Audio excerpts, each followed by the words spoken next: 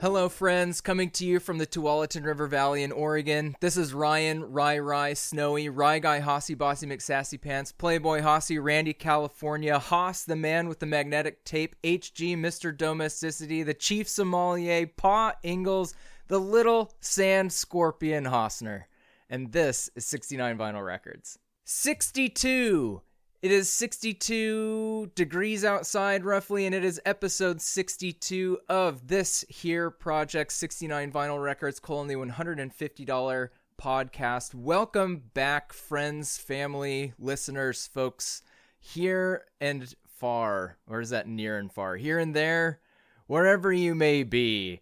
See, we've got all kinds of little in-jokes, little radio in-jokes coming at you today. Welcome aboard for yet another edition. We are racing to the finish line here.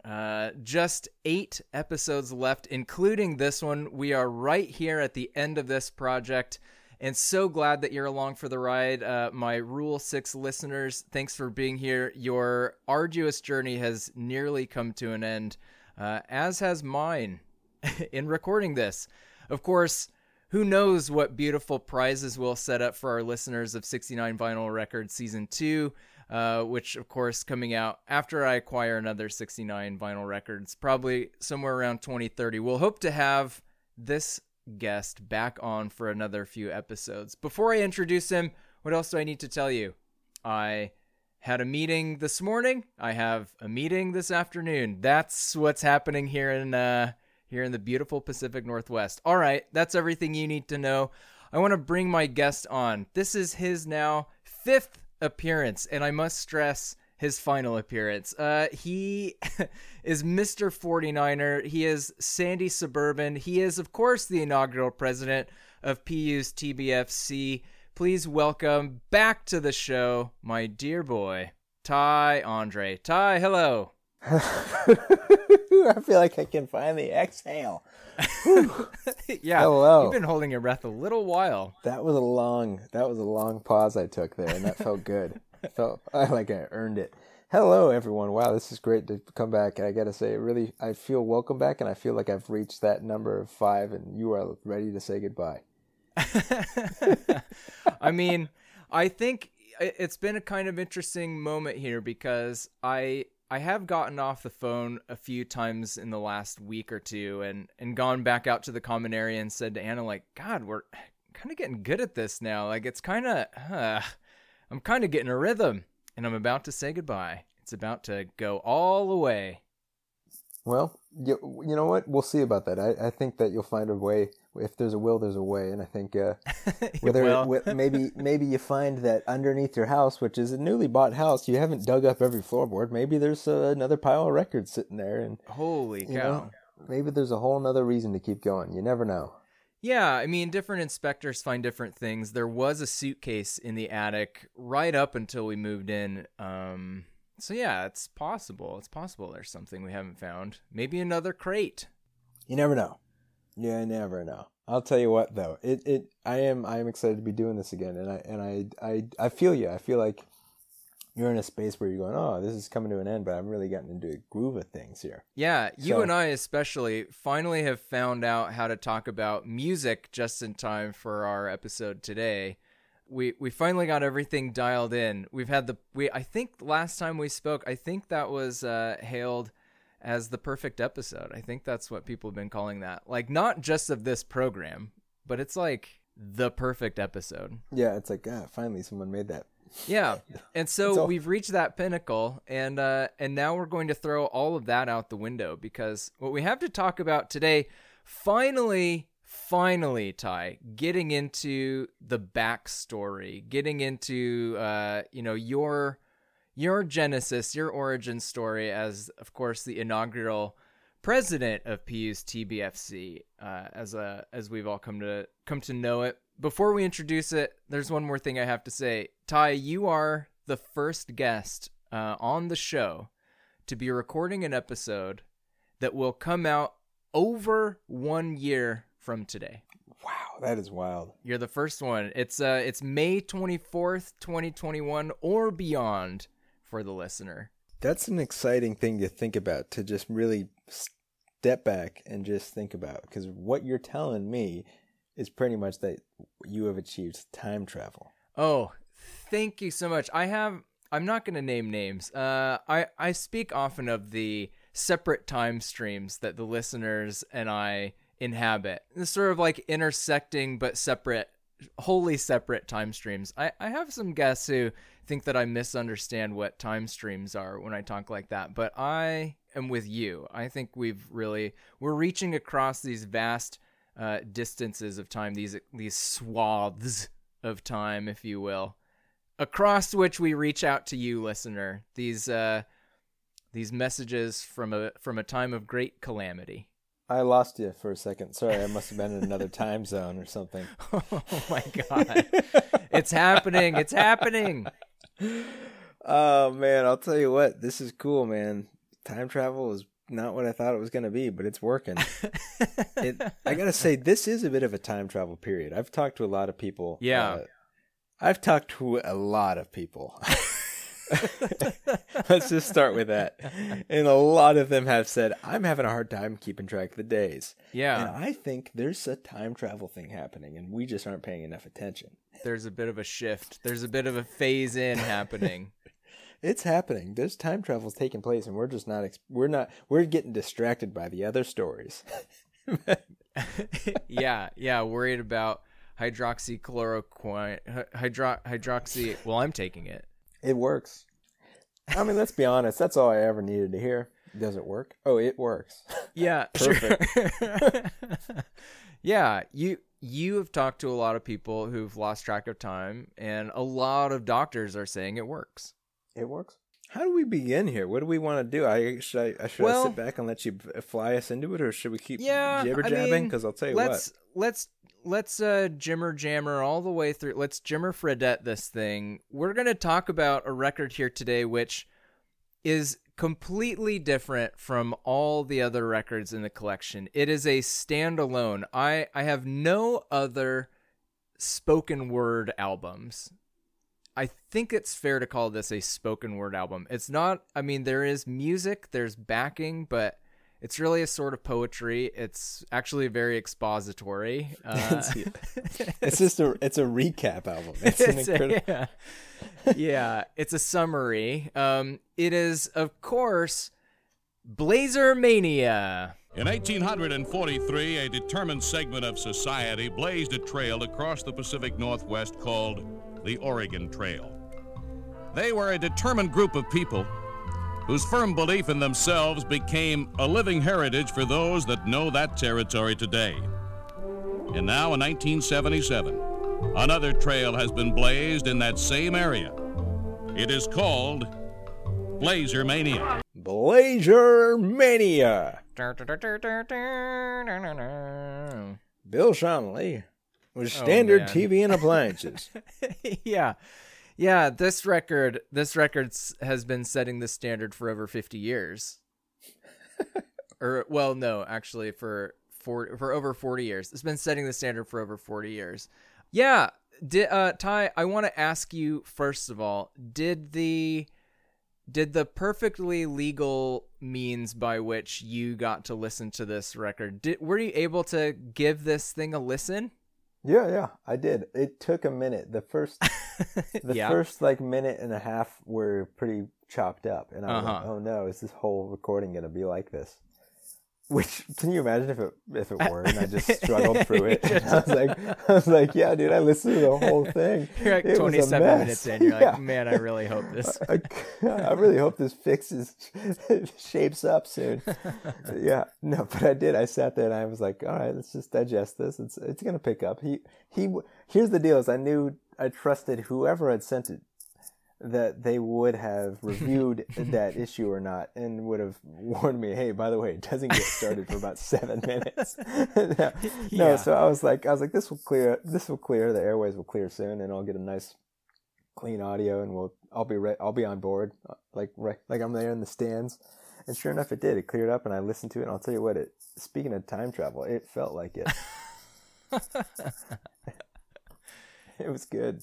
It's pretty wacky. It's very, very, it's so sincere and earnest. It is For the listener, we should say it is a recap of the Portland Trailblazers' lone championship season, which was 1976-77. They won the championship in June 1977, which is over a decade before I was born. Roundabout, little less than a decade before you were born, right? Yeah. No, Yeah. just over. Yeah, and Oh yeah, less than. What am I talking about? Yeah. Math. we've got to know, Ty, is it just a little more or just a little less? Just a little less. Yeah, so like it's it's from a time immemorial. Yeah. Unbeknown to us. Unmemorized, completely alien. And it's a radio recap. It's a bunch of radio highlights from the season on side A and radio highlights from the playoffs on side B. Yeah, but I don't know, man. I think it's that is what it is. That is the easiest way to try to get somebody on board with what it is. But I think if you were to, and maybe I'll just ask you right now, how would you describe this in today's day and age? What is this to you? Like if you had to relate this to how this would have been made today, what is this the form Well, of? it's like, you know what I mean? Sure. So like House of Highlights. It's like somebody's really well made YouTube highlight. Totally. It's like very... a season recap. It's a season recap. It's Bill Schonley's very highly well made. Bill Schonley's season recap pressed on vinyl. Yeah. And then you're hearing it, 40, what year are we in here? What was it? 77, 76, 77. So it felt so funny it felt really charming to me in a sense. I was like, this is great. This is the music in between. I was pleasantly, I just kind of had a smile on my face listening to it.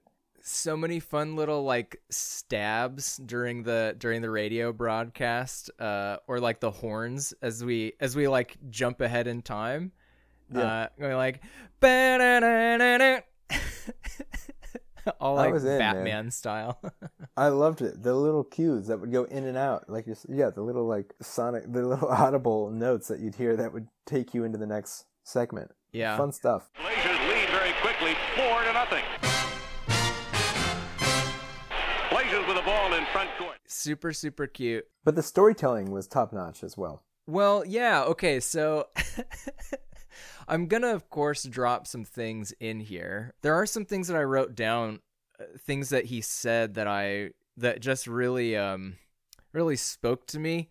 When he said, serenely set beneath the rustic beauty of Mount Hood, Mount St. Helens, the Three Sisters. I loved that. I loved the multiple times he talked about Portland as a community of 385,000 people.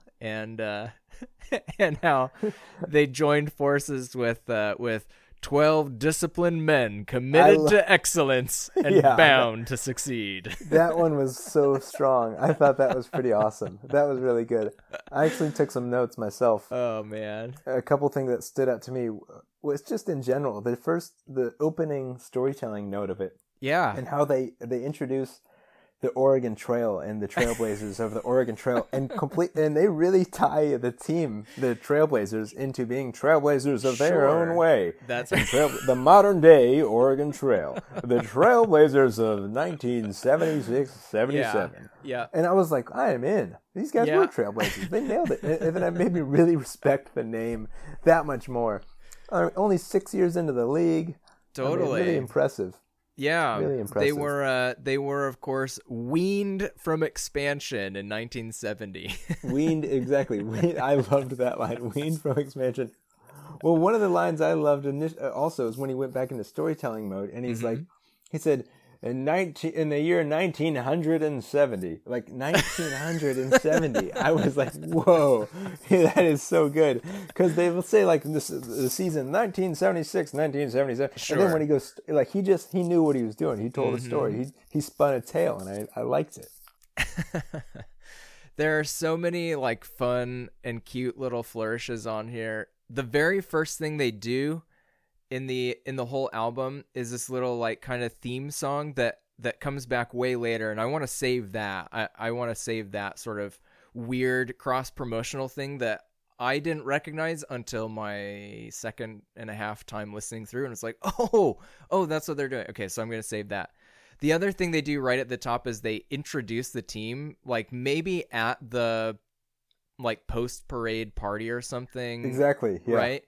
Yep. My favorite thing from that is I assume that it's a woman's voice. It might be a young man's voice. It doesn't really matter. But you know, the whole crowd erupts, but this one person sitting so close to the mic doing the same cheer every time, going, yeah! My Sarah was in the other room, and I was in the kitchen listening to this out loud on my iPad, and she came into the room and she was like, who is that that's screaming? What are you? Because it was so repetitive, and it would pierce through any other sound. She's like, I couldn't tell if you were watching a show, because every once in a while you would just get, yeah. I don't know if it was a boy or a woman, but I really I caught onto that one too. That was it's a good so sweet. It's so funny. It's like, it's the only thing you can hear, from another room. It's that ringing quality. Guy that had a sensational game yesterday and the entire year, Bobby Gross. First-year man from the University of Dayton. What a year. What some memories he'll have. Johnny Davis. So sweet. And that's the attitude that this entire record has, is just like, as I suppose, not having really experienced it in the same way, like I suppose that's what it is like to celebrate an NBA championship, is everything just feels great. Everything just feels amazing. Yeah, it's kind of a yay way, you know. Yeah, it's the yay way. That reminds me, I do have a book by the coach of the Portland Trailblazers from this time called The Coach's Art. And in the record, he talks about, in an interview, everything starting with like going to Bill Walton's house and making some sort of agreements about how the team would be run.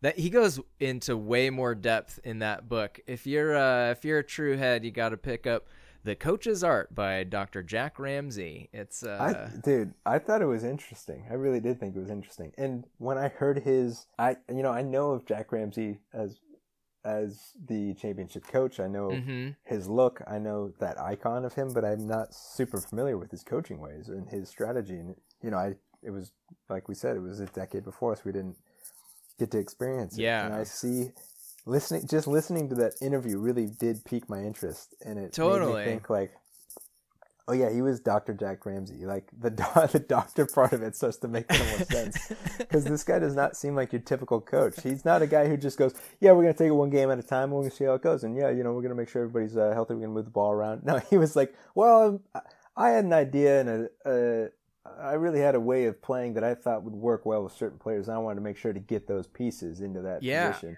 He was a real strategist when it came to that. And he just really got into it. And I thought that was fascinating. Yeah, the book, I really do. I'm like I don't imagine that most anybody would hear this and be like, oh, I got to go pick that up. But I really did enjoy reading it. I think I got it when I was in high school, and I've gone back to it a couple of times and read little bits. I mean, it's kind of, some of it's a little bit, boring and old, but a lot of it is really interesting, and where he talks about, his idea of the ball moving and how all five play. There's actually like pictures. There are like slides in it, like demonstrating like here is where Twardzik is about to dive toward. There's like little diagrams and stuff. Oh, it's super awesome. Can I just suggest something? I mean, now that you're a teacher, can you find a way to fit this into your class curriculum and have everyone read the Coach's Corner? It's like, this is required reading by your teacher? Yeah. Why? This is Oregon history, guys. Yeah, it's Oregon history. It's really fascinating. Yeah. No, it's so that's pretty sweet. He's also like, so he's known for having all that like style and flair, and in his interviews, right? So style and flair in his wardrobe. In his interviews, he kind of sounds like proto Zen master style. He's like talking about like having a common goal and not, sort of like like just letting the game happen, and that's where winning happens. But when you try to win, that's where you struggle. Like all this really philosophical kind of stuff. His actual practice demeanor, though, he fined players like $50 for every minute they were late or something like that to practice. He came in and inherited this like weak expansion team and was like, you guys need to snap into gear. Yeah, so really old school stuff. I don't know how well that would fly today. Yeah, it worked with Michael Jordan. Yeah, oh geez. How did you like that, by the way? I mean, this is the only episode where it makes sense to talk about that documentary. Yeah, I have one episode left. I've been enjoying it. Just I because won't like spoil how it ends. I bet he wins. I'll never tell. No, I would say that I have been enjoying it for Yeah. sure, because that was something that we did get to witness and experience and follow a bit. And I also think because I was so young when it was happening, I was aware it was happening, but I didn't, only to a certain level. So it's interesting totally. to reflect back on it now, going, oh yeah, of course this was a bigger story, and of course there was more to this. This is something that I only knew so much about as a child, So that part of it was fascinating to me, but also I guess just the growth of all of the figures featured in it too, and knowing the icons that they become. Also, just hearing some of the insight from that was their retelling of everything is so funny and dramatic and over the top. But I believe that they've built that story for themselves as well. Totally. Yeah. Straight. Like Titans talking about war. Is of course. Yeah, it's very grandiose. I enjoyed it. I don't know that it was like, what I will say is I'm not convinced that it was good. I think there were some like well done parts of it. It didn't I don't know. I'm not sure how like honest a lot of it was. It was pretty sensational. All the Dennis Rodman stuff was pretty shocking to me. Yeah. I couldn't believe any of that. Yeah, that series is really my first solid memory of like paying attention and knowing like, okay, a basketball season is a thing, and then there's the playoffs at the end. Like I kind of was starting to be aware of it right during that last series, and I remember where I was. I remember we were at Bible study at my parents' friends, Brad and Kim's. We were at Brad and Kim's house, and I watched that last shot. Yeah. I went to a playoff game of that from that season. I went in to that year playoff game. Yeah, in that year. Whoa. With my dad. So who was it against? That's the thing, is we have a ticket and I have photos, but that's the only thing I know from it. You know what I mean? I was so young. I was a kid. Yeah. And I see those photos now and I'm like, whoa, you took me to a playoff game? Like, yeah, seriously. Yeah. I'm like, really? And Yeah. I'm like, that's cool. But I honestly do not remember watching the game. But at the same time, I have memories of watching them play in the Memorial Coliseum. Yeah. But maybe it was from that game, maybe not. You know what I mean? Like I do remember going to the Coliseum for games, but it doesn't. I couldn't tell you if it was a playoff game or not. I just didn't know that significance yet. You know what I mean? Yeah. As far as I am aware, I have not been to a Blazers playoff game at all. Like that just seems like so much fun, and I've never been able to do. Yeah, the recent playoff games, I'm with you. The recent playoff games, I've not made it to them. Yeah. So, all right, that was our Last Dance minute. Yeah, that was it. Bulls versus Blazers. Bulls, Blazies. Yeah. So they made a video game titled that, by the way. Yeah. So I had Lakers versus Celtics. I did not have Bulls versus Blazers, which was a sequel, but I did have Lakers versus Celtics. Yeah, we had Bulls versus Blazers, which was awesome. Which was a game that I also remember my dad thinking was very important for us to get. He was like the driving force to buying that video game. That's awesome. He was like, "Oh, guys, we have to get this. Bulls vs. Blazers. This is the one." We're like, "Okay." Yeah, it's a chance to right some historical wrongs. Yeah. I want to play one of those old school basketball games now. Yeah. Well, so something I did on quarantine was I found a Nintendo GameCube emulator and downloaded NBA Street Volume 2. It's not quite that old. It's not one of the old Konami games, but yeah, that game is sick. I played a lot of that on quarantine. Yeah, like NBA Live 95, like those old where you can just like spot up with Dale Ellis and just hit a 3 every time. D Brown. Yeah, those are the ones. I didn't know what side A and what side B was because my thing didn't. Oh. I didn't, it just Well, paused. do you remember? Yeah, do you remember that? But I long knew break when in the middle? playoffs exactly. Like I knew when that, but I couldn't tell what time. It felt like side A was twice the length than side B to me. It is. It's not twice. The first side is pretty slow going. There were a bunch of things that I learned, and yeah. So let's get about to flipping the record pretty quick here. There were some things that I learned there in that season.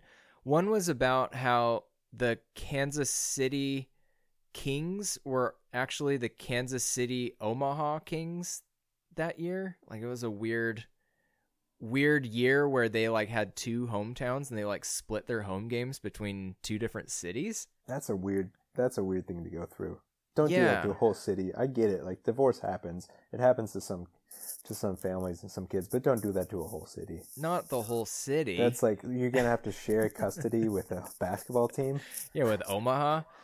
Yeah, like I gotta go to Omaha this weekend. 'Cause my Yeah, team's well, playing. every other weekend. Yeah, come on. Yeah. Don't do dual custody for a basketball team. Just Yeah, super weird. I don't understand really anything about that. And then of course they ended up moving to Sacramento. Like that's a tortured franchise. They've Sacramento. Just one of the most beautiful cities there is in America. Doesn't get enough appreciation. It just doesn't get the attention it deserves. You go through Sacramento on the twilight hour when you get to see that purple glow coming off the haze coming from yeah, LA. that It's just purple gorgeous. glow off the haze, the Arco Arena off in the distance. Sacramento is just one of those gems here in the West that people haven't fully caught on to. I have to say I've yeah. only seen it from I-5. I don't think I've ever been in, and it's always been about what you've described, like right around that time. Yeah, exactly. That's when you hit it. It's like you to me, leave in it's the kind of morning. like- You're like, oh, there's Sacramento. I kind of feel like it's like it's the kind of place I could see Clyde Drexler taking over. Yeah, or Kevin Johnson. Yeah, well, Kevin Johnson doesn't belong there in Sacramento. I mean, he tried. What? Are you kidding me? He's the goddamn mayor. Is he still? Well, I don't know. He was. Yeah. Are you saying he tried because he's not anymore? No, I'm saying he tried.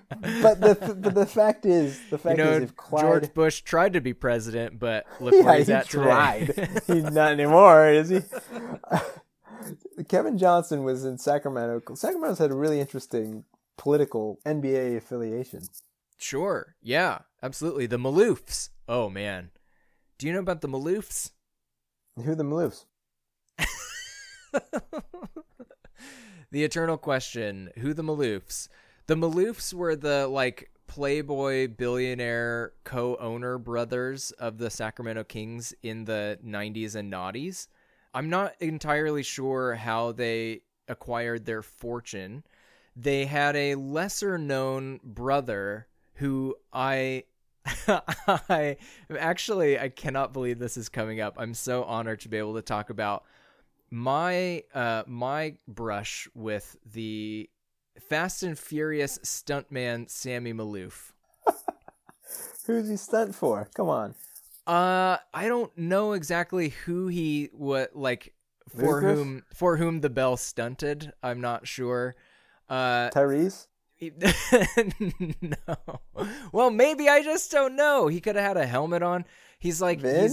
he's Vinny probably D? Vin. Okay, so Sammy Maloof, I should back up just a little bit and say that in high school, one of my summer jobs I got was working for my girlfriend's dad as he got a go-karting summer camp, a Christian go-karting summer camp off the ground. And this was one of the jobs that you had at the same time as several other jobs, because you worked a lot of jobs in high school. Is that if I'm understanding that correctly? Summer. I mean, I had well, no. You would have 4 summer jobs if I'm not mistaken. I did. Yeah, sure. That's right. Yep. I had. I did. And this was just one of them. Lawn mowing. I did street number painting. I did paper route, and I did go kart. Yeah. Yeah. Sure. And then yeah. and then old Sammy Maloof brought you into the old. I had a stunt real ring. go-getter kind of attitude. I was always hustling, walking around, riding around on my yellow Schwinn Stingray, getting tips. Yeah. Yeah, I met Sammy Maloof. Yeah, so Sammy Maloof was a guest speaker at this. And of course, the theme being he's a Christian and he's a stunt driver, and we're a Christian camp where we're doing go-karting and we're like driving and learning like the lines of the track and learning how to like do controlled skid and all this kind of stuff. Yeah, he's trying to get he's there. He's your drift instructor. Yeah, he could have been an instructor. Instead, he was like the chapel speaker. And so each night he would get up and tell some like weird rambling Hollywood stories about how like actually Vin Diesel was gay, or how This is what he was doing with his for chapel. Yeah. Or Whoa. he did a lot of, he told this story about walking around the car and before a race and placing angels at each of the 4 wheels. He prayed for angels to be at each one. And then he was in a terrible accident, but he survived, and everyone said he should have died, but those angels protected him, right? So now before every race, he places angels beside his car. So he told you like Hollywood gossip and then like miracle propaganda. Yeah, totally.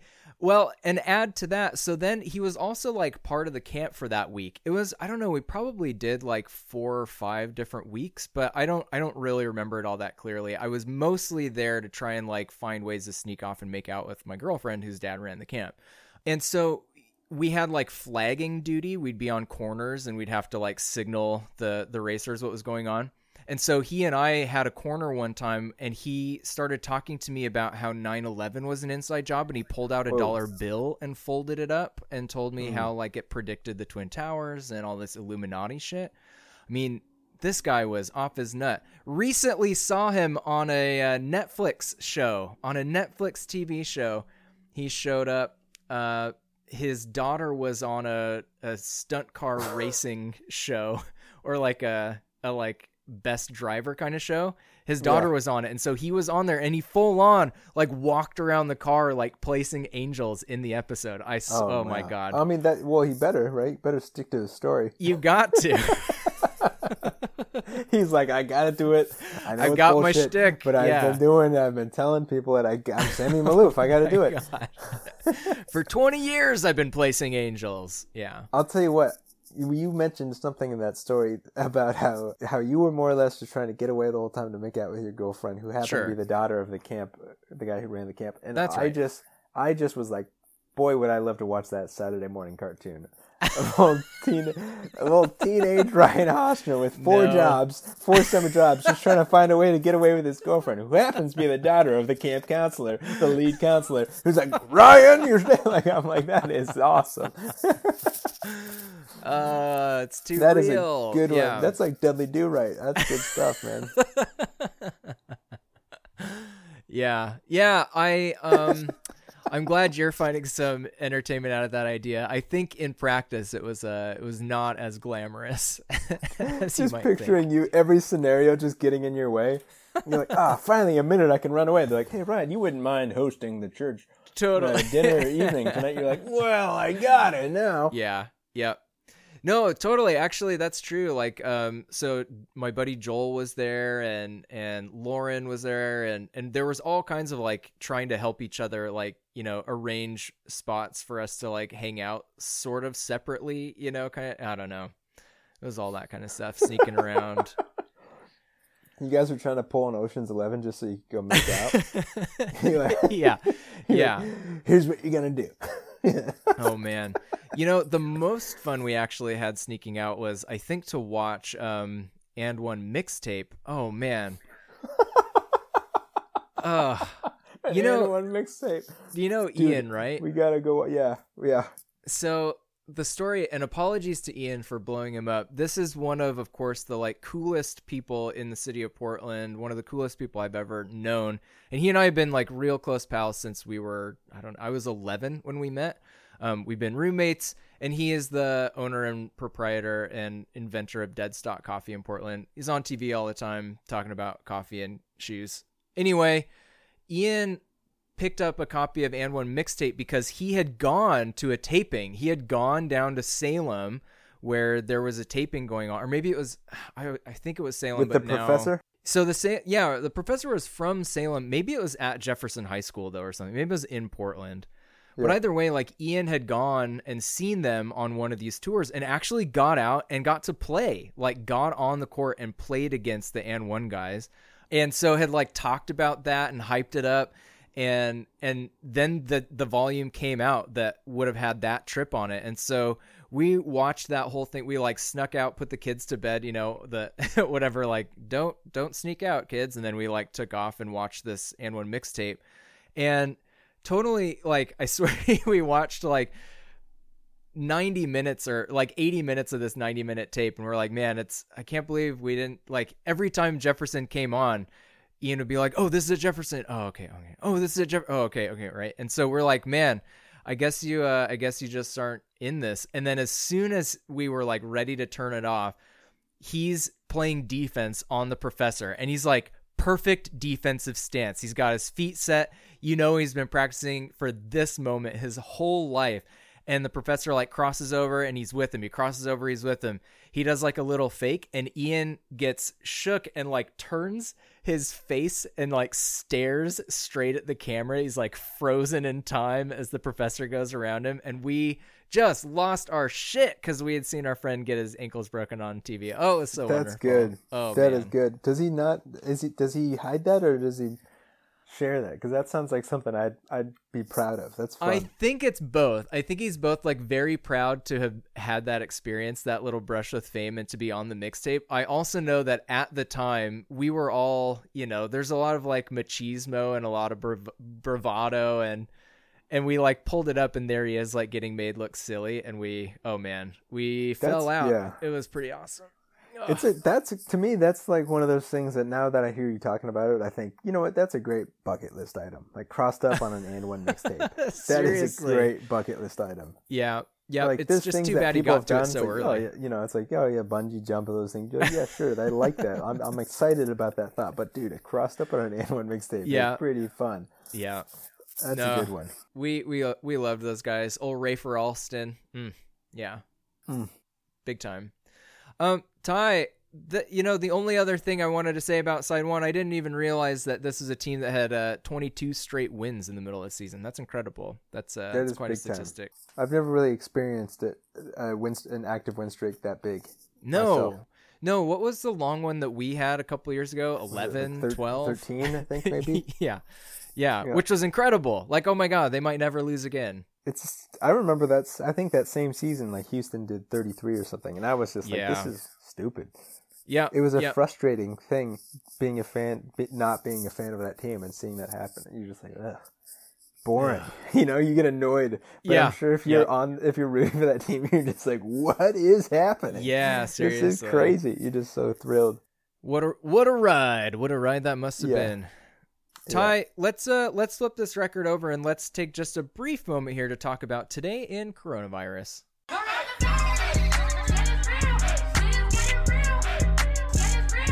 Ty, here's what we've got for Today in Coronavirus. This is a second time that we've done something like this here on the program, and it brings me no joy to switch our focus in this way. So early on in quarantine, at the very outset of this program, we had a small but notable earthquake in Salt Lake City. So we were extending all sorts of like well wishes to our friends there in Utah, who were experiencing like a disaster on top of a disaster. Here we have now, speaking of disasters upon disasters, we have 2 dams in Michigan that have been breached after huge rains and massive flooding in central Michigan. A couple of towns needing to be evacuated.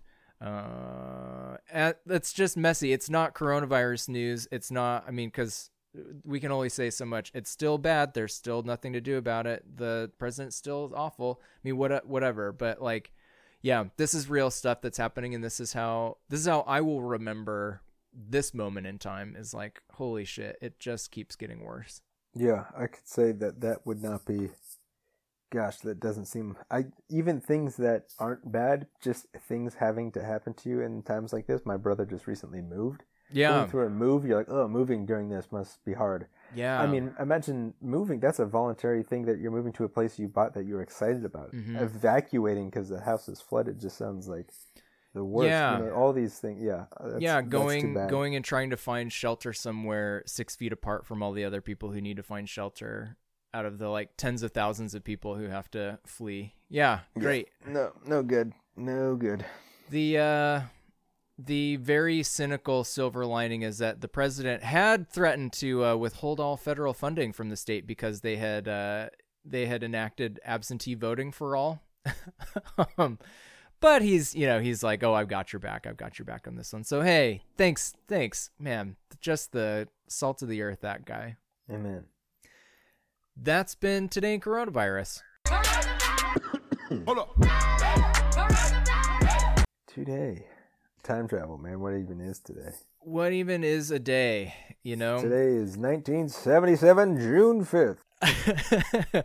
2 minutes and 18 seconds past the hour of 2 p.m. Yeah. A time and a day that was burnt into every Trailblazer fan worldwide. Even the most ardent fan was pinching themselves. Yeah.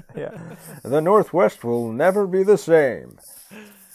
So I have to ask this question to you here on Side B, because I kept hearing the name of a player who I didn't really recognize this player's name. And anytime you're looking at a team from 40 years ago, even a championship team, you're going to have some like hangers on, some like, role players, Bill Wennington, for example.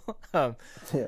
So I was surprised to learn about, I think for the first time, the starter of all 6 games in the finals, Johnny Davis.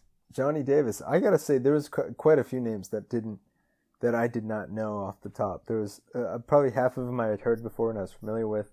And then there's quite a few where I'm like, oh, maybe I've heard that. Some of them I kind of loosely recognized. But the other one was Corky. Yeah, Corky Calhoun. Corky Calhoun I didn't know, and that was charming as hell. Yeah. Oh, Corky Calhoun and Johnny Davis off the bench with the spark plugs coming in to pull together 12 in the quarter. Yeah. Corky Calhoun with the ball up top. And a steal from Corky Calhoun. Corky Calhoun is the guy who would steal the ball, for sure. Big time. Corky. Corky Calhoun is not the center, not the lumbering center. Corky Calhoun is the guy who is stealing the ball and somehow saving the day. So He's like the Travis Outlaw. Oh, man, that's awesome. I love that.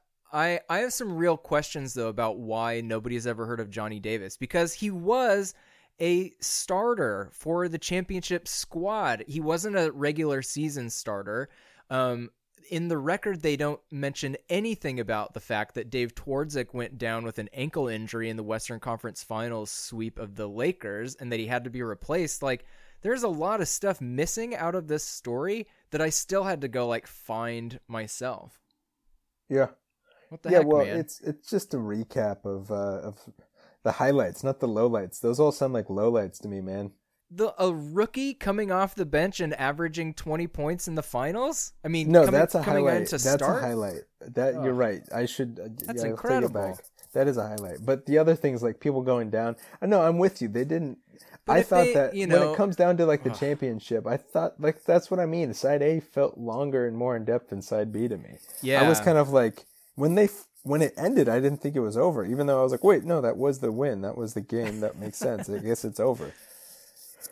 But it just didn't feel as in depth. Yeah, it just didn't feel as in depth as the first half. And I'm with you. Yeah. I think that some of those little anecdotes would have been nice to force in there and remind us. Well, I'm trying to think of from our own time. I can remember playoff heroes like Bonzi Wells having a huge game against Dallas, or Zach Randolph having a huge performance in the playoffs, right? And anytime somebody has a big game, even like CJ had his big game at the end of that Memphis series. Well, Myers Leonard had his big game against Golden State. You know, like those games stand out. For sure. So to not know of Johnny Davis at all just seemed like it makes me curious to know if it's because he was only with the team for 2 years, or if like he was not a fan favorite, or if there was like some sort of weird thing when he went out of town. He is the only player to have worn the number 16 in Blazers franchise history, but his number's not retired. Yeah, well, I mean, you don't just go retiring a number because only one person's worn it, Ryan. You're like, I was number 62 and no one else has been that number. No, sure. Yeah. Michael Ruffin I looked at was a guy who is the only player to wear a number for the Blazers. I get it, you know. Craig, not Robinson, Craig somebody. Yeah, there were a few that I saw like that. But he's a goddamn starter for a championship team. Give him his due. Yeah. What I'm accusing all Portland fans older than us of is Johnny Davis erasure. Yeah, I think, and I also think you're saying, guys, you really think we're going to be able to retire 90 plus numbers here? Let's just chill out and retire. It's okay. We don't need to be so conservative with these numbers. We can retire number 16 already. Yeah. No one's going to take it. No one this has guy deserves asked about it in 43 years. Yeah, he deserves it. No one's trying to get it. Yeah. Let's retire it already. Let's just keep it for him. Make it special. Oh, man. Listeners, if you're out there, we are going to organize this. This is finally a cause. The podcast, of course, has somewhere around 6 or 7 rules. It has 3 goals, and now we finally have a cause. The cause is to retire Johnny Davis as number 16 for the Portland Trail Blazers. Which, you know what I'm curious about? Which team in the history of let's just stay in basketball since we're there. Yeah. I would like to go across every major sport, but which team in the NBA has retired the most numbers, and which team in the NBA has retired the most numbers, maybe on like the most lenient scale, you know? If I were somebody in the NBA, that'd be the team I'd be trying to play for. Totally. Like, yeah. Get something weird and numbers? wacky. Yeah. And who has the most retired numbers? Is it the Celtics? And my guess is the Celtics, Lakers? right? Is it a team that's had several championships and several big names? Because I'd be interested in being like, yeah. Well, and the weird thing was too for me, like, because I did some Trailblazers numerology. That was an idea for a game that I had in mind. And I spent some time looking at jersey numbers, and so most of the numbers of the players on this team, the like main players, have been retired. But also in the years after this championship, almost all of those numbers were worn by other players. Like, it took a long time for Portland to even do number retirements, I think. Like, they have people wearing 32 after Walton in like the late 80s. Yeah, they didn't just jump at it and say the second he left, they're like, "Oh, stop it. Stop the presses, guys. Nobody's doing it." Yeah. So yeah, I'm with you. I remember when they retired number 30 even. Yeah, for Gross and Porter. Yeah, and a lot of people were like, "What about Wallace? What about Sheed? Yeah, come on." Yeah, but it's like, hey, 30's gone. It's off the boards. You're gonna put up Gross and Porter, and yeah, I kind of get it. I feel like at that point you might as well just throw Sheed up there too. But yeah. I mean, who cares? It's retired for all of them. But I think maybe that's Portland trying to make a statement, like saying, no, you have to go to a championship. Or to the finals. Yeah, that's what I like. Yeah. The finals. Maybe that's their criteria. That's what I want to know. I want to know the team who's just retiring numbers just because they were a fan favorite. Do you want to? So I have some other numbers here. You know, Victor Claver is also another only player to ever wear the number 18. Yeah, I remember that one. Oh, I said Craig. I knew I was wrong. It's not Craig Robinson, the actor. It's Craig Smith, the Trailblazer, wore number 83. Yeah, Michael Ruffin, 51, the only one to do that. Yeah, that sounds about right. Yeah. Yep. Here's a name of a player I do not recognize from a time, actually from a time that I ostensibly was paying attention to the Blazers. Two players who only, this is so boring. Kanyel Dickens was number 28, and Slavko Vranic was number 29 in 04. Those two players, apparently. Kaniel Dickens and Slavko Vranic. 28 and 29. What year was that? 2004.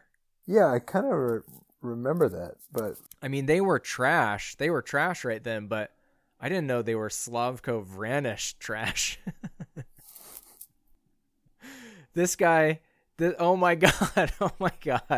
I really should not be talking so much trash about somebody who played in the actual NBA. Career summary. Are you ready for this? Yeah. Career summary. Games played 1. Minutes played 3. Field goals attempted 1. Field goals made 0. Ugh, that sounds awful. 1 personal foul. That's his entire career. I know, but doesn't that sound awful? Like, imagine making it to the NBA and then being like, I got 3 minutes game time. People are like, yeah, but you got paid. You're like, no, dude, this was awful. This was not what I wanted. Gotta know. It was at Minnesota, a game that the Blazers lost 96-75. It dropped them to 15 and 18. Leading scorer for the Blazers that night, Zach Randolph with 15, Jeff McGinnis with 15. Oh boy, Quintel Woods started that game, got 10 points. Those are dark times. Ugh, I didn't witness that one. Yikes. All right. A lot of that's going to get cut. That was the most boring thing that's ever happened on this show. Oh man, I'm with you there. Ty, I want to talk to you about some nicknames of players that I didn't know before. Okay, I'm into that. Is this a game or is this just a... I just want to tell you some that I liked on here. I'm going to tell you 4 of these that I liked.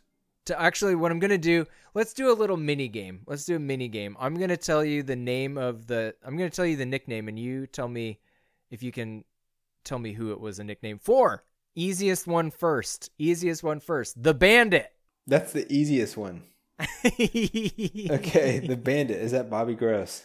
It's you had a good chance there going with a 2 syllables, 1 syllable kind of name, but no, it was Larry Steele. A veteran of the Portland Trail Blazers for some 6 years. The oldest member of the present organization right now, the Bandit, Larry Steele. Larry Steele, yeah. Yeah, the Bandit. The Rubber Band Man. The Rubber Band Man. How did I not pick up on these? No, were these all in the record, too? These are all on the record. The Rubber Band Man, Robin Jones. A player that can leap with the best of them. The Rubber Band Man, Robin Jones. I remember hearing some of these, but I never connected with them.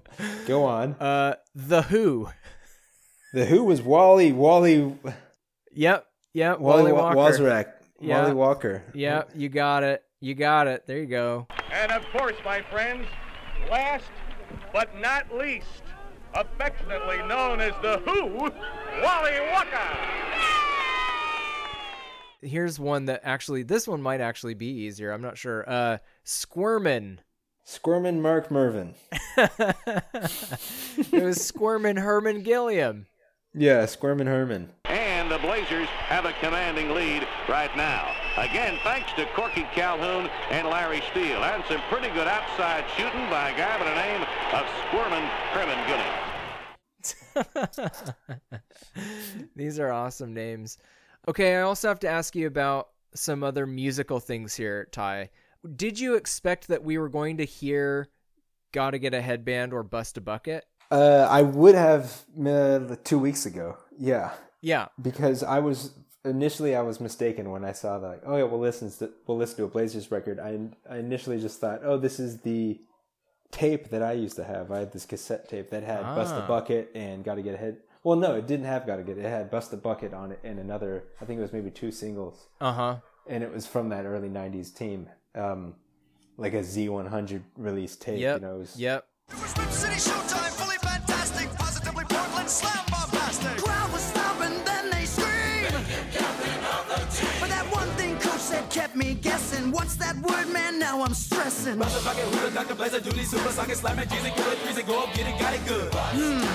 got the good part. Kick it a couple times and let me think about it. Bust a bucket, who the duck, blazer, do these super sonic slamming, Jeezy, killer, please, go up, get it, got it good. Bust a bucket, who the duck, blazer, do these super sonic slamming, Jeezy, killer, please, go up, get it, got it good. Bust a bucket, bust a bucket. No, but that was the one that I thought it would have been. And then there was the later, like, headband, gotta get a headband stuff. But for me, I was more thinking it was the Bust a Bucket era initially. So then when you mentioned it the other day, you're like, yeah, Blazer Mania, it's just, it's actually just like highlight recap stuff. I was like, oh, sweet. Yeah, it's very different. I didn't ever really know Bust a Bucket very well. I'm certainly aware of it now, but I do remember going to the last game of the season in 99-2000 with my grandpa Momeyer. He bought me I had like a Trailblazers shooting shirt from that year, the big like white tearaway, and he bought me a foam finger and he bought me the CD of Gotta Get a Headband, and I listened to that CD until it broke, man. It was Gotta Get a Headband and Believe Me, It Ain't Easy with a couple of like remixes and instrumental versions. Yeah. And it was who was it? It was Bonzi Damon and Brian Grant on the cover doing the rapping along with Nelson. Dude, it was I love it. I don't know why they're not doing that more. Yeah, Dame takes himself too seriously. He's performing at All-Star Weekend. He's doing his own thing. It's like, no, get the whole team together, Dame. Write a rap for the whole team. Yeah. Yeah, I want to hear stuff like Jermaine O'Neal to Gary Grant as Bonzi takes it to the rack. I want to hear all that. It's so funny how they would just not ever do that now. Like they totally. would never be like, we're gonna put out a like hip hop R&B track as a basketball team together. Like that's just not gonna happen. I would love that though. Are there like weird, funny lyrics from Bust a Bucket beyond just the like great, super exciting, hyperkinetic chorus there? I don't know. I'm sure there are. That's would have been something fun to listen to. Because I like remember. I still have memorized most of the lyrics from Can I Get a Headband, and Believe Me It Ain't Easy. Well, actually more from Believe Me It Ain't Easy. It was way more of a ballad. It was way more of a story song. Just stuff like oh yeah, so they're going in the background, they're saying, believe me, it ain't easy. That's what the players are doing. So she goes, Rasheed Wallace gets that slam. And they go, believe me, it ain't easy. And then she says, now he's selling hot dogs in the stands. And they go, believe me, they ain't greasy. Oh my God. It's so dumb. Oh my God. Yeah, I want that back. I want those days back. Take me back, Joe Biden, to a time where the Blazers made their own silly theme songs. Crazies keep coming up to me every time I hear them sing. Get a headband, one for my peeps, one for the fans in the really cheap seats, one for my mama, one for the mayor. And if you wanna be down with the players, you gotta get a headband. You gotta understand, gotta put a sock around your rock to be the man. Black, white, or red, just put it on your head. And now you're down with the feds in the stands. You gotta get yours. I gotta get mine. You gotta get yours. I gotta get mine. Dude, I think it was with the Bust a Bucket one. I'm pretty sure it was on that album. Was the Rip City Rhapsody? Did you ever hear that one? Yep. Rip City Rhapsody. That one I also just loved.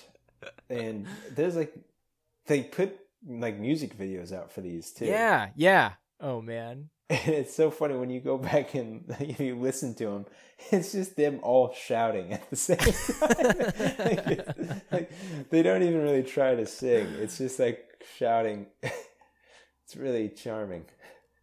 But then they do have little like rap moments. Yeah, little rap moments. The rap moments are really, that's when they really get personal. Sure. That's where they start to drop the little like the nicknames and the Clyde was gliding, and you're like, oh, okay, things are happening now. Terry the Porter. Yeah. But the choruses are super funny and aggressive. Yeah, really. Man, it's too bad. All we have on this is Equitable Savings. We have Equitable Savings' People Song, which is the song that they play at the very beginning, but it's just the instrumental version. And I think were we of this age, we might have heard that come on and been like, wait, is this an Equitable Savings commercial? Like, it really is their little bump. And it just totally went over my head. But I love the way that it ends. I love the end of it. The people, Equitable Savings is people investing in people or whatever. Man. That's what I thought was going on there. I didn't connect it, but I was like, what is this saying? Is this like an insurance thing? What am I hearing? It was totally confusing. So the album is sponsored by Equitable Savings. There's a picture on the front. Actually, I'm going to hold it up for you. The picture on the front that has like 7 seconds left. Blazers up 2. The shot goes up. It's George McGinnis taking a shot and looks definitely like there's a lot of contact there. And on the Jumbotron, the ad for Equitable Savings is there, really clear. Yeah. I think that might be added in. Yeah, it could be. I think that might be fake. There's also a thing on the back here that says, portions of this album have been reconstructed. What do you think that means? I like the sound of that. Like, did they not actually win the championship? Portions of this album have been reconstructed. Yeah, like maybe Bill Schonely interviewed Jack Ramsey twice or something. They got a clean take. They took some cuts from. I appreciate that. You know, they want you to know. Sure. I mean, it's like a live album that has overdubbing in it. I just can't. Maybe the woman shouting "yeah" wasn't actually at the parade. Yeah, they added that. They're like, "There's not enough enthusiasm." That's Bill Schonely's niece. Yeah, we really needed to. We remembered there being someone shouting "yeah," but we couldn't get it on tape. So People,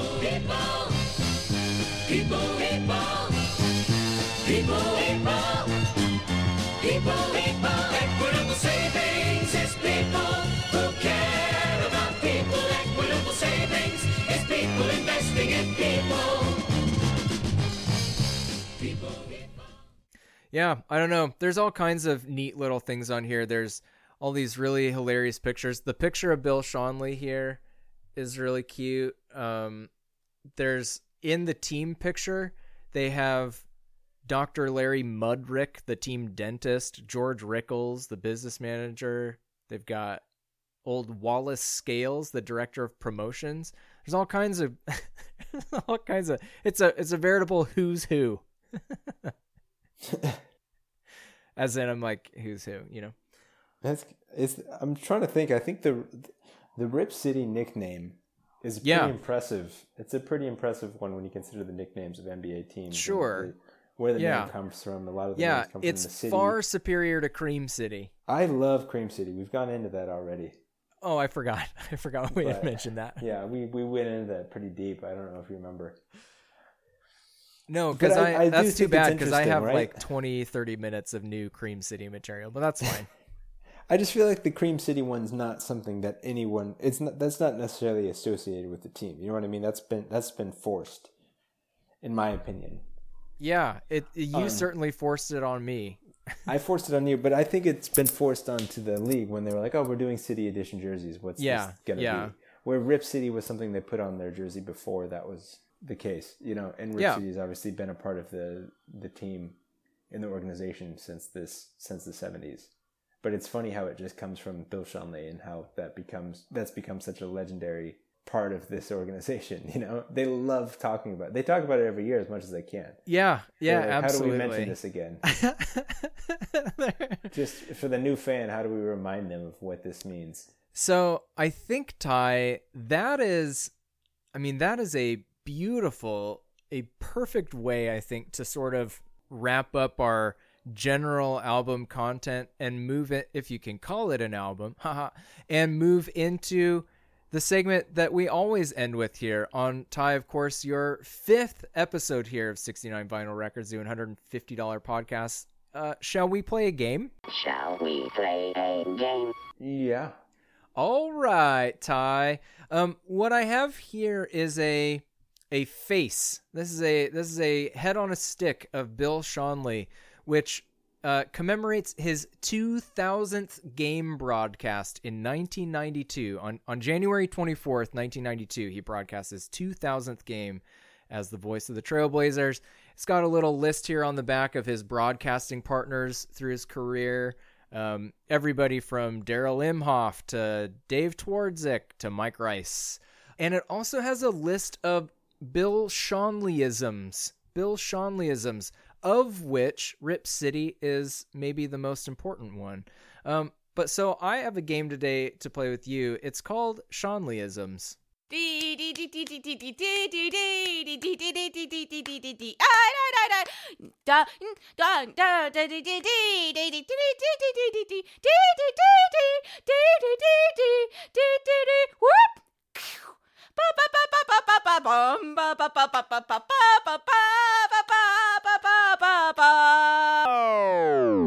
So the way we're going to play this game, Ty, is I'm going to read you a Schonleyism, and I want you to do your best using your vast encyclopedic knowledge of Trailblazers lore and history and sort of fan fiction, and let us know if you can decipher what these phrases mean.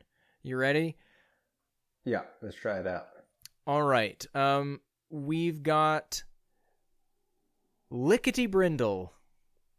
Can I hear that used in a sentence, please? Here comes Larry Steele, Lickety Brindle up the court. Lickety-Brindle.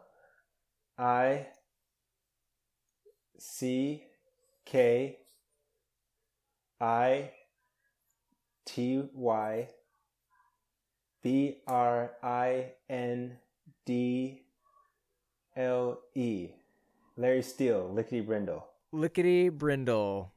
Yeah. Do you know what it means? It means to be swift and stealth. Right through the middle, Lickety Brindle. You've got it. Here it says, hurrying ball down court. Yep. Swift and stealth. Yeah. All right. How about this one? How about Bingo, Bango, Bongo? Bingo, bango, bongo, baby. They've done it, and that's going to wrap it up for tonight. The Blazers win. Bingo, bango, bongo is a exemplar. That's just like an exclamation point on the moment, in my opinion. The bingo, bango, bongo. It certainly has come to mean that now. According to this, in 1992, on January 24th, 1992, just before my 4th birthday, it apparently meant pass, layup. Bingo, bingo, bongo. All right. Pass, finish. Gotcha. Bingo, bango, bongo. Pass, layup. All right. Have you ever heard of this famous Schonleyism? A Boston bounce. A Boston bounce. A Boston bounce is one that works in your favor. That you kind of, you got a Boston bounce on that one. Boston got a lot of things rolling their way. Like a kind bounce, something like that. Yeah, it's like a kind bounce. Yeah, exactly. This says bounce around the rim. Yeah, it takes a Boston bouncing in is how he would use it. It took a Boston bouncing in. Yeah, and that's 2 on the board. I accept it. I accept it. So that's like a favorable bounce in your favor, but more than one. Sure, maybe it took a strange carom of some kind. Mm-hmm. Yeah. Boston did a lot of winning, and everybody knows winning in Boston means you're cheating. That's goddamn right. Goddamn right. Let's see. How about this classic Schonleyism? You've got to make your free throws.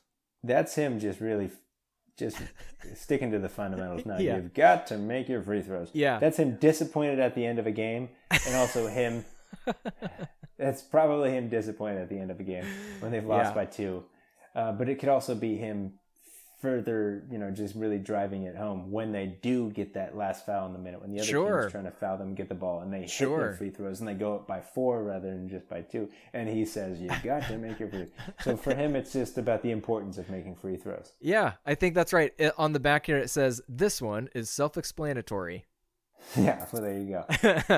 All right, I have 2 more for you. Cyclops.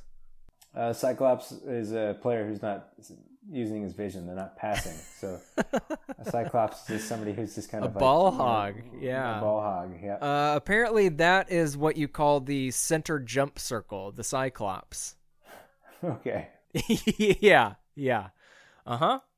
And the last one I have for you here, tattoo. Tattoo is when you play such good defense that you're just all over the guy. You might as well just get tattooed onto him. Ooh. Or it's when you take a charge. I like both of those. This says that it's a deliberate hard dribble. So I guess he's tattooing the court with the ball. They've gotten rid of that part of the game, haven't they? Yeah. A tattoo that sounds like a Teen Wolf dribble. When you're dribbling down to half court, he tattoos his way to half court. Yeah, doing that, like basically doing a Warrior 2 pose to dribble the ball. Tattoos his way to half court. He's got a statement to make, and he's letting you know it. Ow! That is a pretty good term. I'll give it to him. He knows how to use it. I have a used bonus it in one. a different way. I have a bonus one for you if you're all right with it. I told you that right. tattoo is going to be the last one, but that one's so silly. How about this one? This is your last one here, Ty. Climbs the golden ladder. Climbs the golden ladder just sounds like he's made his way up and over in the defense to get the ball in the bucket, but I'm not sure if there's more to it. There's got to be. You had it almost perfectly. You had him going up over the other team to get the ball. I mean, that's really where you should have ended. It's going high for the rebound, climbing the golden ladder, and Climbs pulling the down the golden ladder. boards. Gotcha. Yeah, pulling down the boards, climbing the golden ladder. Ugh. Well, those are fun. Gosh. Those classic Sean Leisms. I also thought, outside of that, I could ask you, there are two numbers. I just want to play games with you, Ty. I want to play Blazy games with you. There are two numbers in Trailblazers lore that have been worn by 16 players, those being the most worn jersey numbers. The number 11 and the number 21. How many number 11s can you name, and how many 21s can you name? God, that is a really tricky one. Because you have 11, 32 people to choose from. That's so many, and I can't name that many of them. Yeah. Number 11, like the first one that comes to mind is Arvydas Sabonis 7. Classic. Yep. And then I'm trying to think. Number 11. I feel like you said number 21. Yeah, 21, which was a surprise to me. 21 is hard for me. It's so weird. I know I definitely should be familiar with some of them. I want to think that Darius Miles was, but he may have been 23, actually. D Miles was not. I also thought him, but you're right. He was 23. 23. Yeah. Number 11. Who's in number 11? Was Myers Leonard 11? Yep, Myers was an 11. This is frustrating because I know I should know more of these. Yeah, I don't know. When I tell you who they are, it's just amazing because there are so many of them, but they're not all like indelible players. To be honest, there's not a lot of 21s or 11s in the league that have stood out to me. Yeah. There's only a couple I can think of. Yeah, Kevin Garnett, right? Yeah, Kevin Garnett, Dominique Wilkins for 21. Number 11's pretty sparse. Yeah. Shoot, I don't know. I feel like I'm running dry here, but I feel like, I don't know. I would like to think I'd know more, but... Well, let me tell you some 11s you might have recognized. I mean, you got 11, the two that I... What was Sergio Rodriguez? Hey, good pull. Good job. Nice. Okay. Yep. He was 11. Yep. Okay, so I got the 3 11s. And yeah, you got 311. That sounds like a victory to me, 311. Whoa! What's that? Just Amber. Oh, yeah. Sorry, this isn't a music podcast anymore. No. Too late for that. We learned that a long time ago. So your boy Luke Babbitt was an 11. Oh, Babbitt was an 11. You're right. I should have known that. Jamal Crawford wore 11. Also, that's something I probably could have guessed if you would have reminded me of Jamal Crawford. Sure. Well, I did. I just did. Yeah. And the rest of these, other than Vladimir Stepania was one of my all-time favorites from that same Slavko season. Vladimir Stepania got a lot of playtime and was a great high post screener. and that was about it. Yes. Or I don't even, and by great, I just mean prolific. I don't mean good at. I just mean basically that was Number that one was purpose. Vladimir's. Yeah. So Shaler Halamon, Charlie Yelverton.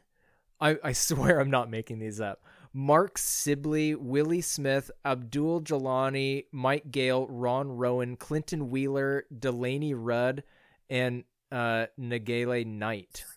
Man, it would have been really cool if I had just looked all those up and casually played that off and like kind of Yeah. stretched that into like a 3-minute thing. And I'm like, what about shit? Didn't Dudley write? And like, you're like, wait, what do you do? Wait, hold on. Wasn't How do you Abdul know Jalani these? one? Abdul Jalani, I know, was one. Yeah, I didn't know any of those names, to be honest. Yeah, That's wild. Clinton Wheeler. No, but Charlie Yelverton and Shaler Halamon. Those Those are just friends you went to school with. I don't that know could why you be keep mentioning- anything. That could Why be you just anything. you keep This could mentioning be those. Those are all Tolkien classmates. characters. Those are just classmates of yours. That's just kids you grew up with. You know how you always say the Yeah, first and last name? totally. Oh, yeah. I played T-ball with Charlie Yelverton. Yelverton's a hell of a third baseman. Yeah. Yep. Fucking Yelverton, man. I did actually fucking play. I did always. play T-ball with a kid named Zebulon. Ugh.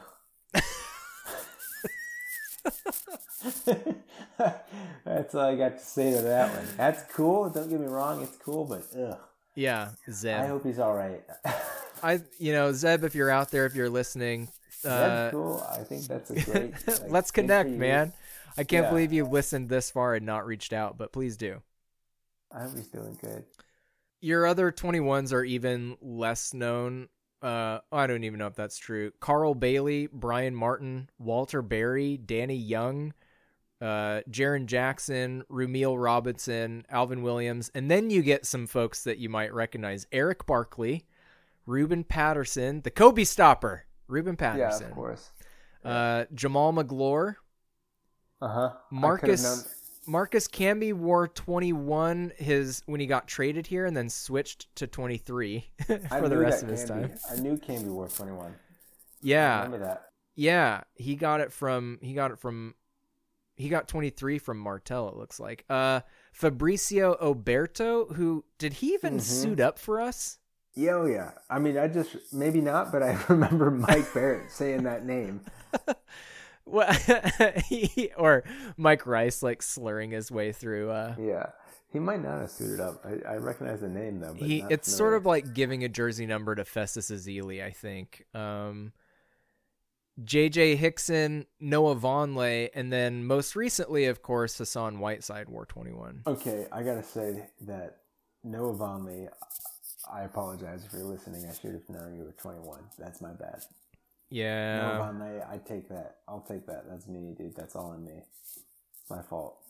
Whiteside, to be honest, because my intake of the Blazers is so different now. Yeah. It's reading updates and it's watching maybe highlight clips. It's just things like that have not set into me the same as when you sit down and watch a game. Oh, totally. Yeah. So the numbers to me are way harder now. You say, if you had just asked me straight up, hey, what's Hassan Whiteside's number? I was like, well, it's in the 20s. But to be I would've fair, thought 20. I would have known it's not 22. And I would have maybe thought Yeah. it's 23, 21, 25, 7. Like it just doesn't add up to me anymore. No, even had you been here for this season, I think you might have found yourself similarly, like not sure, like, oh, what number does Gary Trent Jr. wear? I mean 2. And what number does Anthony Simons? Well, that's number 1. So I don't know. No, it's still tricky. No, but even those right there that you were saying, I was like, Simons, I had to think about it. You said 1, I was like, oh yeah, of course. You know, like it doesn't just strike me immediately. All I mean to say is like, I was here and it was such a shitty year that I didn't watch a whole lot either. Like, did Carmelo wear 7 for us? I don't think so. He's because 00. No, he's 00 because Brandon Roy's number 7 and nobody's gonna wear that again.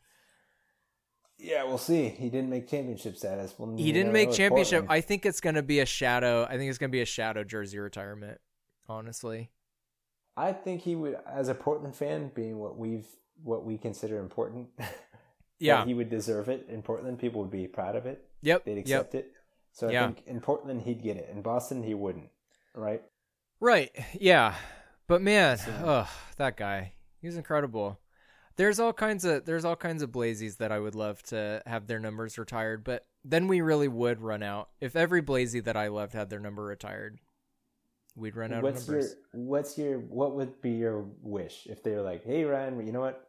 We want to do something for the fans and for the team, and the season ended short, and we're just not sure to handle things. We decided we're going to retire a number, and we're going to let it be up to you.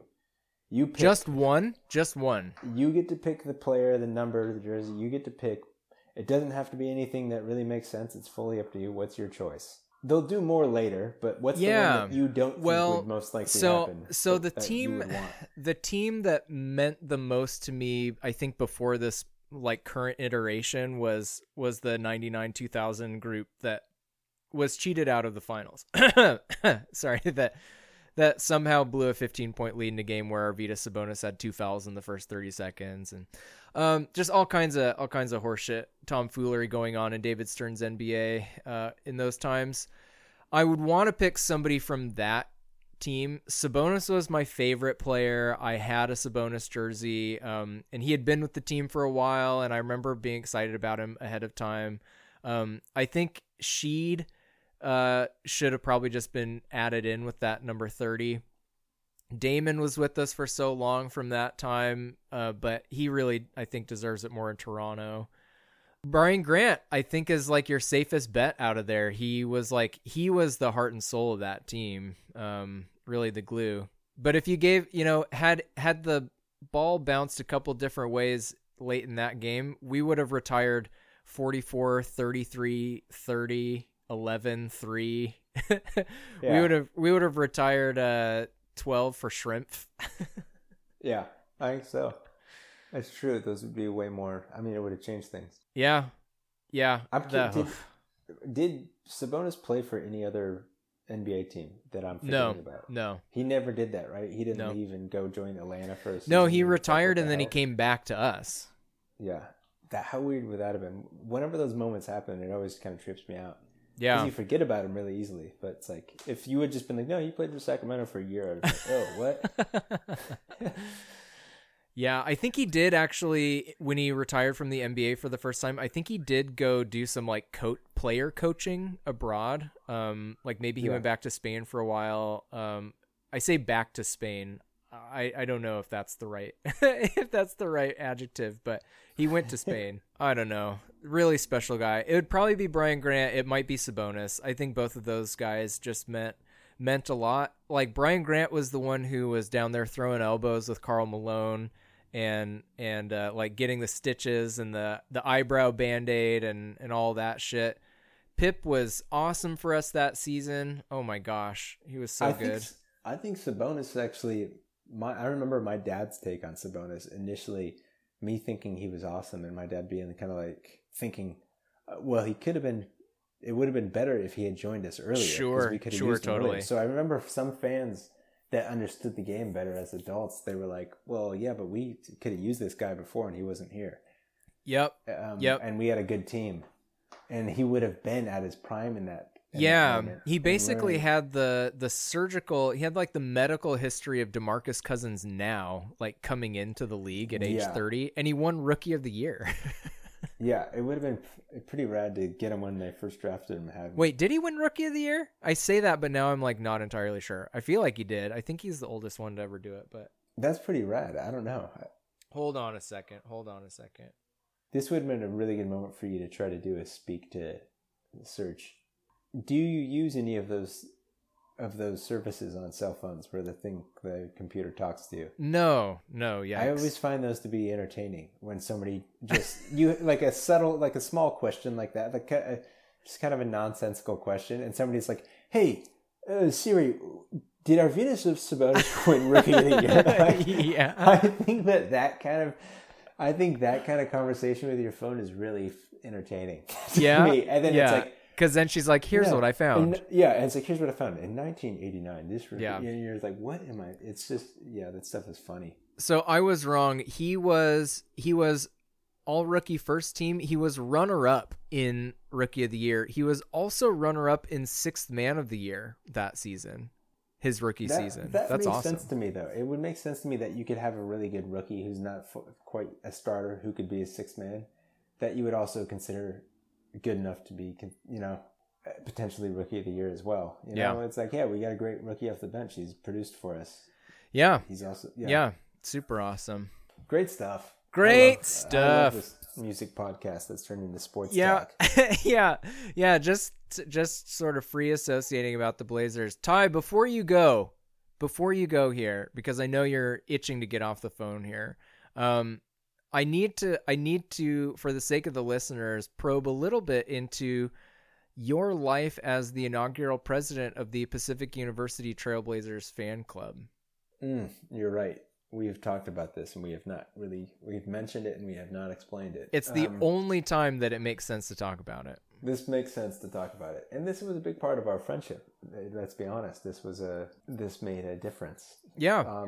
The facts, here's what we got. What it was, if I could tell it real quick. So my brother and I were at school there and we did not have cable television. We had to pay for cable television, and that meant that without cable television, we could not watch the Blazer games. And every That's one right. of them was on if you had the right program.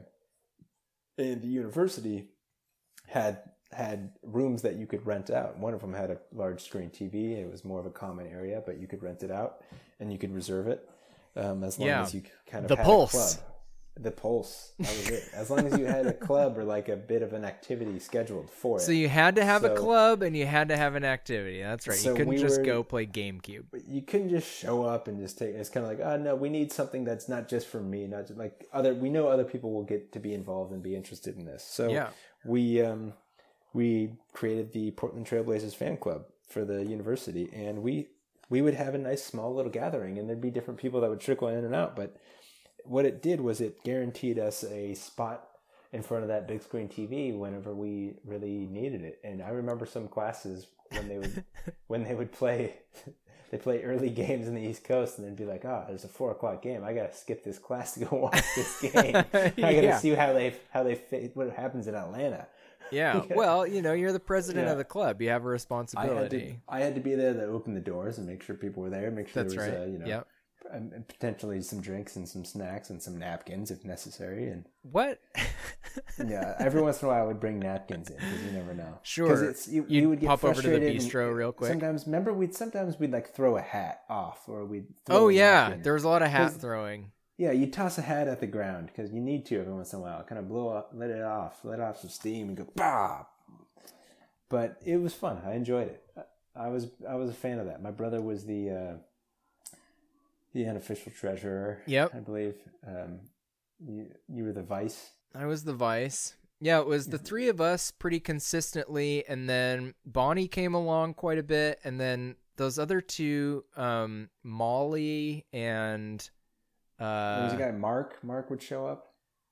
Mark, sure. Mark would show up. Yeah, Mark would show up every once in a while. He was. What in was the Molly's B-Roy. friend's name? It was Molly was from Colorado, and then she had that blonde friend too. I can't remember what their names were. Do you know what I'm talking about? Molly. Yeah. I can't. I'm like, no. You don't even remember Mark. Mark was a big B-Roy fan. I remember I saw Mark at the stadium once. Gotcha. Yeah. I barely remembered Joey. I saw a picture of his ass, and I didn't even know who he was. Joey. Yeah, Joey. Right next to your ass, too. Yeah. You didn't remember it. Joey It makes Prigioni. sense. Yeah. Yeah, it makes sense, really, that you'd see a picture of your bare ass next to somebody else's and not remember it. It seems like something potentially you wouldn't remember. Who took those pictures, by the way? It may have been Bonnie, actually. Really? Oh, I think so. That's horrifying. or it may have been because there was another photo that had another person in it. I think Chris. I don't know. I don't remember any of these people's names. The worst. It doesn't matter, man. It was Crystal. We'll call him. Oh, good old Crystal. Who could forget? I don't know anyone's name. Peugeot. The Peugeot was. That's all that mattered in that moment. Oh man. Oh man. That was great stuff. The fan club, it brought some people together. We had a good time. It was a good year. It was fun to root them on. I wish that we had followed up on. We at one point were going to get some money from the university. They were going to give the club, I think, around Oh sure, yeah, $100 to $200 to try to get some tickets or maybe even some raffle prizes. We had talked about doing a raffle and maybe giving away a jersey or a ticket to the game or something. And it just never came together. Well, But maybe it was hard for people to get to town. Some people, they didn't have it was, transportation. yeah. It's kind of a haul there, especially public transit. You've got to take the 57 from the end of the line all the way to Hillsborough or to Beaverton. Then you hop on the Max. You have to go through the tunnel all the way through downtown. This is before, of course, they closed a couple of these stops to speed up your. So you got to go all the way through downtown. There's like 20 stops, and then you go across the river, and then you're at the stadium. It's like 2 hours have passed on public transit. Dude, it was a trip, yeah. It was a trip. I remember taking that trip one time, and these guys sat behind me, and they recognized one another. There was two guys, I would say probably like late 20s, early 30s, all three white males, all like buzz cuts, and one of them comes walking by and recognizes one of the dudes, and they sit down together across from each other, and I'm sitting opposite of them, and they have this conversation about prison. Whoa. And how much they were like, how they got to know each other from prison, and how one of them heard that the other guy had to go back to another prison camp, or not camp, but prison facility. Yeah. I can't remember the name of what it was, some different penitentiary. They kept calling them by different nicknames. Mm-hmm. Sure. And they were the talking slammer, about how the much clink. they missed it. Yeah, how much they missed them, and how much better they made things for them, and how their operation got. And I remember being this kid, like taking the train into town, and I was just like, man, this is nuts. These guys are just talking about how much better things are in prison, and how much better the life becomes since prison, and how they're looking forward to going back. It's like, Dude. what is that? This is wild. Wow, cool. All right, sketchy stuff. Yeah. These guys are saying prison's good. This is like benefiting them. That one shook me. Yeah. Turned everything you knew on its head. As has, I think, this program. It's turned everything the listeners have known on their respective heads, because we didn't talk about any music at all, except for, of course, the commercial for Equitable Savings as people investing in people. But we have talked about a record, this standalone record. And Ty, I'm only dismissing you so abruptly because I have a hard out here. I have senior speak off to attend. My erstwhile students who are graduating here in the year 2020 get to compete against each other for the right to speak at graduation over a web conference, and so I'm going to go participate in that. So that sounds fun. It's kind of like a lip sync for your life kind of situation. Like that. Speaking of lip sync, we just got up to so much good stuff in college. Good old times, but there's just no time for it, unfortunately. No, not here or there. Not here, not far. Although I will say, Ty, I went to our 10-year reunion this last year in October and had a pretty fun time. It's pretty nice to see everybody. Was there like a thing, like an invite for that? I didn't hear about it.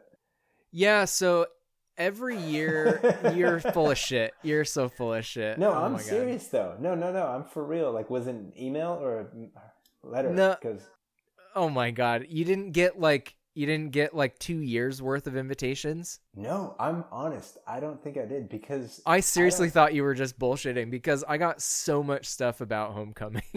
I haven't received an email from there in a long time. I don't know if they have any of my contacts right I'll now. go ahead and I'll just make sure they get that here at the conclusion of the episode. I haven't heard a word. I don't know if I still have my old school email that I could log into somehow. That would be shocking to me. I don't think you do. Oh, Ty, what a ride it's been, these 62 episodes, of which you have been on 5. To me, it feels like I've been on every episode. Well, are you saying that in a good way or a bad way? No, I'm saying that in a way because these are the only ones I've been a part of. Oh, so I see. I've been on all of them. So when you say that there's been 62, I realize how many more of these you have done. Yeah. Oh my gosh. He's done a lot more than I have. Yeah, it's true. It's true. Yeah, I've done 12 for everyone that you have. That's for sure. And I'm almost done. I'm gonna wrap recording up within a week from now. It's actually wrap? really. We're gonna wrap it up. You're gonna do like a wrap at the finishing. Yeah, I'm gonna do my famous Randy Newman impression and do a wrap. Can't wait. I'm really excited to hear that. Yeah. Man. Well, it's I mean, you're one of those Rule 6 listeners I know, waiting for all 69 episodes of 69 Vinyl Records, hoping to crack the code, get your cut of the rebate here, the aftermarket retail price of this program. You're trying to get the rebate of the leftovers. I get it, Ty. I get it. Yeah. You're trying to get there. MSRP. And I will say the Randy Newman rap is a big part of solving the puzzle. The Randy Newman rap is going to be a sweet little piece to find at the end. Yeah. It's like the Cracker Jack. You know what?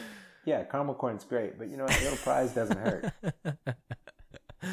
Well, that'll have to wait for another episode. Ty, thank you for being a hugely influential part of this show, a major friend of the podcast, a recurring guest. Thanks for dedicating so much of your time across, we've done a bit of time travel within these episodes, and you've helped me achieve time travel across these episodes. So thank you.